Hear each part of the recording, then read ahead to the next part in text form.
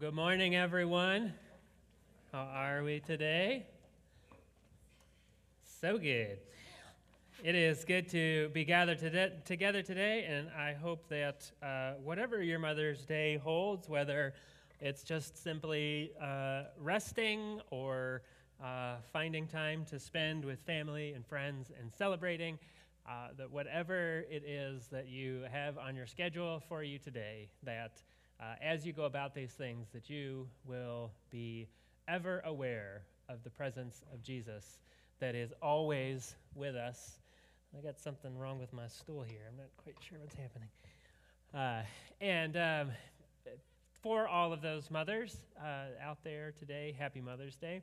And for all of the women, I love my mother and the care that she has provided for me for all of my life and continues to provide for me. And I check in with my mom often, and she still to this day is caring for me and showing me love, a model of grace and peace in my life. But there are other women who have also shown me grace and peace throughout my life. And so it's important for me on Mother's Day to be thankful for my mom for sure, but also for the cloud of witnesses, as the scriptures say, the many people who invest in our lives. Some of the most motherly people aren't necessarily mothers in the traditional sense, but yet they care for others in the same capacity. So we celebrate all women today. And of course, when you read through scriptures, one of the unique things actually about the Bible being as old as it is, and coming up in some of the ancient cultures as it does, it always mentions the women involved in the faith. It's a unique thing to Christianity, to the scriptures, to Judaism, that women are included in the lineage of the scriptures. And in all of those who come before us, we have the patriarchs, the foundations of the faith are often thought of as the men, but the women are just as present and as important of foundations to us. So much so that, as is traditional greeting in the Old Testament, is in the, we're gathered in the name of we're not gathered, that's what we say for the Father, Son, and the Holy Spirit, but in the faith of Abraham, Isaac, and Jacob, perhaps we should also add to that with Sarah, Rebecca, Rachel, and with Leah, because their stories are just as much intertwined into the story of Scripture. And of course, we find interactions that Jesus had with women throughout his life on earth that are some of the most attention-grabbing encounters for the way in which he noticed women. And one with the woman at the well, she even questions him noticing her, saying, "Why would you take time to acknowledge me?" Right? You are a Jewish man. You are a man of stature and esteem. I am a Samaritan woman, but yet you're acknowledging me. Jesus saw through the barriers of our culture and noticed everyone. And so not only is today Mother's Day, but on the church calendar, we are in the season of Easter. How many of you knew that Easter had a whole season? It actually has a season of about 50 days in which the church typically focuses on passages of Scripture and prayers that reflect the truth and power of the resurrection. And of course, every time that we gather together, we are doing so in celebration of the resurrection, because that is what is the pinnacle of our faith. And we say it in our opening liturgy that we are gathered in Jesus. We look to Jesus, whose life, death, and resurrection. So it's not just reserved for Easter; it's all year. But particularly during Easter and the season of Easter, we focus on the power of resurrection. And of course, in Scripture, Jesus is not the only resurrection that we read about, right? There is the resurrection of Lazarus. Even in the Old Testament, there are some examples of resurrection. And then this kind of interesting passage today that we read of Tabitha, who Peter was involved in resurrection. Now, one of the things that we need to kind of acknowledge here is that while Peter is attributed as the one who is praying for Tabitha, the one who had faith of resurrection, of course, it is the power of Christ. It is the power of Jesus that is the resurrection power. So when life enters Tabitha's body again, it's not from Peter. Peter did not give her life. It is the life of Christ that was extended to her. But this story is very interesting in where it fits in the Scriptures. It follows right after the story that Jeremy preached about last week, where probably the more famous of the two stories, where Paul is converted along the road of Damascus. He has this experience where he hears the words of Jesus and he goes blind, and then Ananias comes in and prays for him, tells him that Jesus has called him, and Paul's life changes. And then directly after that is this account of Peter and praying for a resurrection for Tabitha.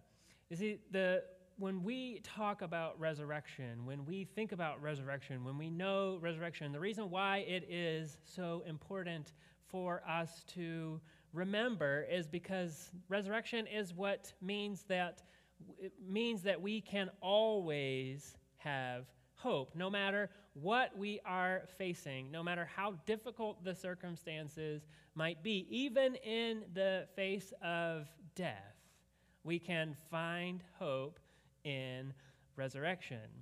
I don't know if you all are immersed in these types of conversations as I am being a pastor, but I often find myself talking with people, and they'll mention something like talking about the church being in decline, like that people, when teenagers graduate the church, or graduate from high school, they graduate the faith. Anybody ever heard something like that?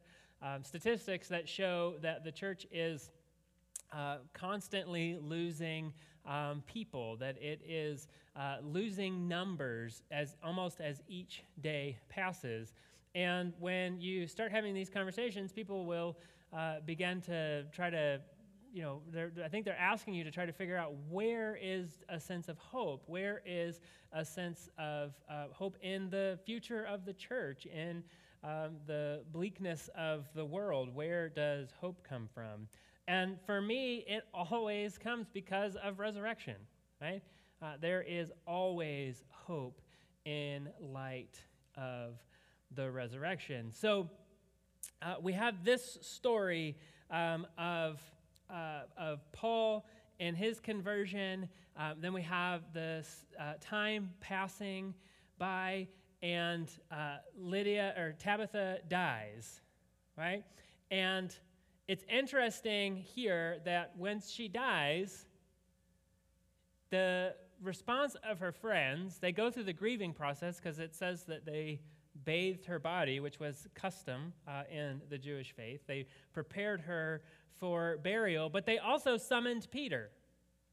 Isn't it interesting that they summoned Peter to come to her and pray for her? Now, maybe they knew exactly what they were doing. Maybe they knew that that life would be restored to her body. Maybe they wanted him to come and just offer his comfort and be present in a difficult situation. But one of the guiding principles of the early church was that they trusted in what Jesus said in John chapter 14:12, where he told them that he was going to the Father and that they would be involved in greater things. Now, this scripture has been manipulated and used in ways that make me uncomfortable, maybe that even would make you uncomfortable. But there seems to be this sort of fuel in the early church, which they believe and trust that with enough faith, with enough focus on the presence of Jesus, with enough power of the Holy Spirit within them, that great and amazing things would happen. So Tabitha dies, and Peter comes to her side. Tabitha was a follower of Jesus. She was apparently some sort of seamstress, as the people mourning were wearing clothing that she made specifically for them. And the scriptures say of Tabitha that she did good works and was devoted to charity. Whenever the scriptures talk about heroes of the faith, all the way back in the beginning of Scripture, you can't journey too far into one of the pillars of our faith, one of these people who are written about and encapsulated in Scripture because of their faith. You can't read too far into their story without reading this description, or a description similar to this, that they are involved in good works, that they are involved in charity, that they are caring for the widows, the orphans, the immigrants, for those who God has blessed them to care for. This is why it is so important for us to be involved in good works as a church, because it is what we are called to do. Now, whenever we have this conversation about good works, somebody inevitably brings in the James passage that says, are you suggesting that we are saved by our good works? And of course, we would say, no, we're not saved by the good works, but the good works are evidence of the Spirit that is present within us, right? And the good work actually becomes the byproduct of the salvation that we are involved in, engaged in. And as we do good works, whether that be filling a bag full of fruits and vegetables, or displaying a movie, and Jeremy, one of the things that he forgot to mention was that Jeremy was a human piñata on Friday night.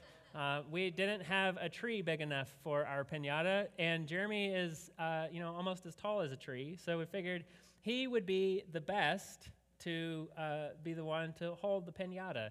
And so Bill rigged up a pole for him to hold, and Jeremy got to hold the piñata for kids to strike it. And let me tell you this. I don't have a whole lot of experience with piñatas. I think maybe in my life I've only been at a party that had a piñata to hit maybe 2 or 3 times. When you put a piñata in front of a group of children, it gets crazy.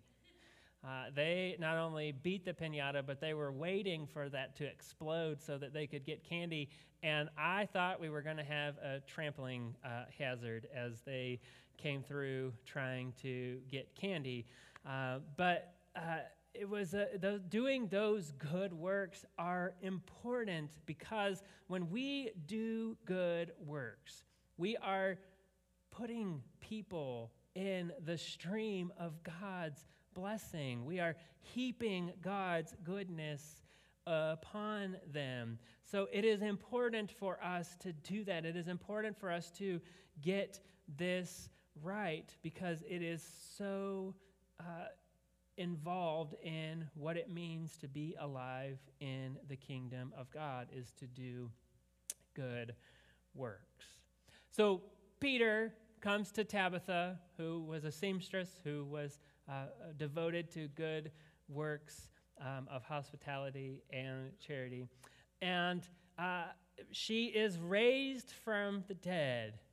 And then Peter takes her by the hands, the scriptures tell us, and raises her to her feet. Okay? Peter took her hand, these hands probably calloused by the seams that she had sewed, the seamstress work that she had done, and pulled her to her feet, which helped her to go to the places where she blessed her neighbor and she lived again. You know, our hands and feet tell a story, right? Back in my construction days, one of my least favorite interactions was shaking hands with one of the guys who was actually doing the construction work. And it wasn't because we were outside and only had porta potties to use, although that was in the back of my mind. But the real reason was because their hands are hands that have done lots and lots and lots of work. My hands are not, right? And so I would reach out my hand to shake their hand, and it would feel like a sandpaper they had sandpaper on their hands rubbing my hands, and always someone would comment on how soft and dainty my hands felt. And so I made it a point to, whenever someone reached out my hand, I would try and squeeze as hard as I possibly can. But the problem with that is that these are people who are swinging hammers all day long and carrying heavy objects. And so whenever I would try to squeeze, they would give me even more of a squeeze. And then it wasn't my soft hands that they were making fun of. It was my lack of ability to be able to compete with their squeeze. So I couldn't win. But our hands tell a story, right? My mother's hands are hands that for decades have cared for little children. And my mom now, who's almost to the age of retirement, is actually experiencing the physical toll of bending down and helping children and working with children at a lower level as she cares for them and has for the majority of her adult life. And as we think about the work that we are engaged in and the work that we're doing in light of the resurrection, the work that we do matters. The things that we do matters. The stories that our hands and our feet tell, they matter greatly. Now, of course, we all have stories of mothers and of the women in our lives that have blessed us, and we could share those stories of how they helped us to live and modeled grace and peace in our lives. But I think probably for all of us in this room this morning, if I were to say, let's come up with a list of the most famous, well-known mothers, that there are two that I could think of that would be probably at the top of our list. And perhaps those two would be one who actually was a mother, not in a traditional sense, for she didn't have children, but by her name as Mother Teresa, right? And then somewhere along the line, we would probably get to a mother who was not only a mother, but who was actually a princess. Princess Diana was the mother of William and Harry. And what's interesting about these two well-known mothers is that their lives couldn't be more different. But they actually were friends. They developed a friendship with one another. There's actually an account that you can go and read by a lady named Mary Johnson that chronicled the first meeting between Princess Diana and Mother Teresa in Calcutta in 1992. And this is a picture of that meeting. And you can sort of see these two opposite worlds colliding with one another of these two mothers. And if you want to go home and Google it, it's actually a really fascinating read. It's an article written for the Huffington Post, but there's a lot of interesting back and forth in this story about this meeting that they had. And by all accounts, both Mother Teresa and Princess Diana had this mutually beneficial relationship with one another where they spurred one another on and empowered each other. And I love this picture here because it's kind of the epitome of class and fashion colliding with the description of what it is to be meek and devout. And during this meeting that took place, it was written about this time together that Mother Teresa spent more time meeting with Princess Diana one-on-one than she did with any other person. By the accounts of Mary Johnson, who was a nun and who followed Mother Teresa for many years, she said that she spent more time with Princess Diana than she did any other person that she ever observed. And after their meeting together, they called the press in and they took some pictures together. But then they went to the chapel and prayed. And when you went into the chapel there at the nunnery in Calcutta, it was custom for them to remove their shoes. And one of the most fascinating parts of this story written about this encounter was that the writer noticed the juxtaposition between Princess Diana's designer black and white pumps next to Mother Teresa's worn out, old, ragged, and rugged sandals. Mother Teresa actually was known for her gnarled and disfigured feet, and the reason why was because she didn't take time to care for herself as many of us do, and maybe as she should have. In fact, these sandals that she had were sandals that by some accounts she wore for 20 years, and when she got them, they were hand-me-downs. And constantly on her feet, constantly moving, took a toll on her feet.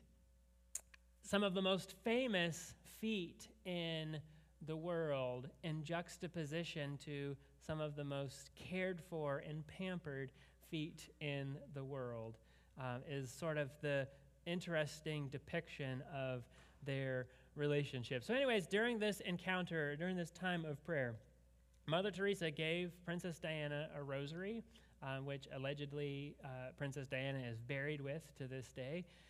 But she also wrote a note Mother Teresa wrote a note to Princess Diana in which she said, "Jesus is the way, the truth, and the life. He's the way, follow him. He's the truth, believe in him. He's the life, live for him." After the prayers and meeting between these two, they returned. Princess Diana put on her pumps, and Mother Teresa put on her sandals.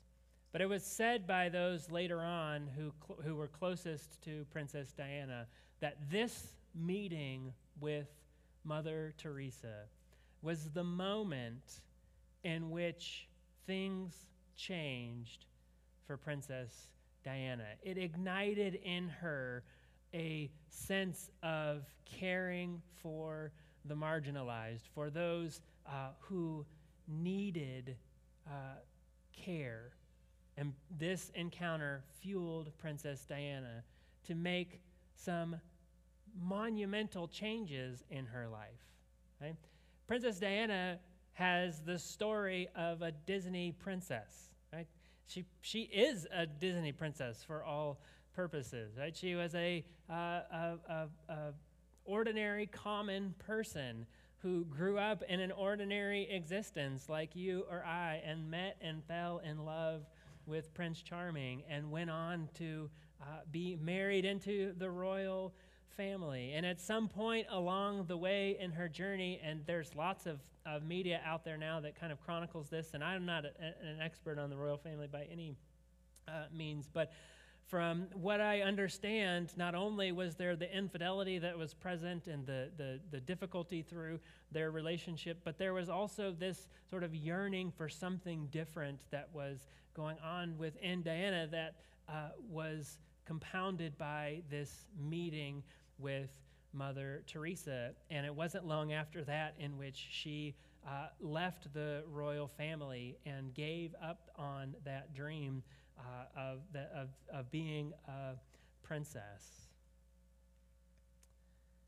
She had a spiritual awakening because of this encounter with Mother Teresa. Peter took Tabitha by the hands and he pulled her to her feet. In light of this story of Scripture where life was restored, in light of the mothers who have shown us grace and peace in our lives, in light of the presence of Jesus that is always with us, fueling us and filling us with grace, I think it's appropriate for us to consider, what story do our hands and our feet tell? What is the story that our hands and our feet tell? Do they tell the story of one motivated by the grace and peace of Jesus, carrying on in good works of grace and peace? Do they tell of one leveraging whatever abilities and influence and resources we have in order to bless our neighbor? Do they tell of one following the way of Jesus, believing in the truth of the kingdom and living in light of the resurrection? Friends, today for us, I pray that our stories will be one where it is said of us, that person cared for others. That person was motivated to do good work. That person was an example of grace and peace in my life. Would you pray with me this morning? Jesus, we read these stories, these larger-than-life stories, stories of resurrection, stories of extraordinary people and their encounters with one another and the way in which their lives were shaped by them. And God, we think about our own lives and how you have given each of us a story. Our stories are worth living. The work that you have called us to do is worth doing. Because in light of your resurrection, what we do today matters.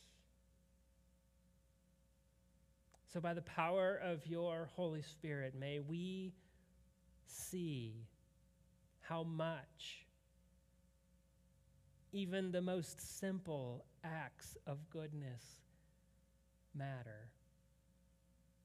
And through both our individual good works and our good works as a community of faith, would you bless our neighbors? Would you place our neighbors in the stream of your goodness so that they too may experience the life-giving power and resurrection of your grace? We ask these things today, Jesus, in your name and for your sake. Amen.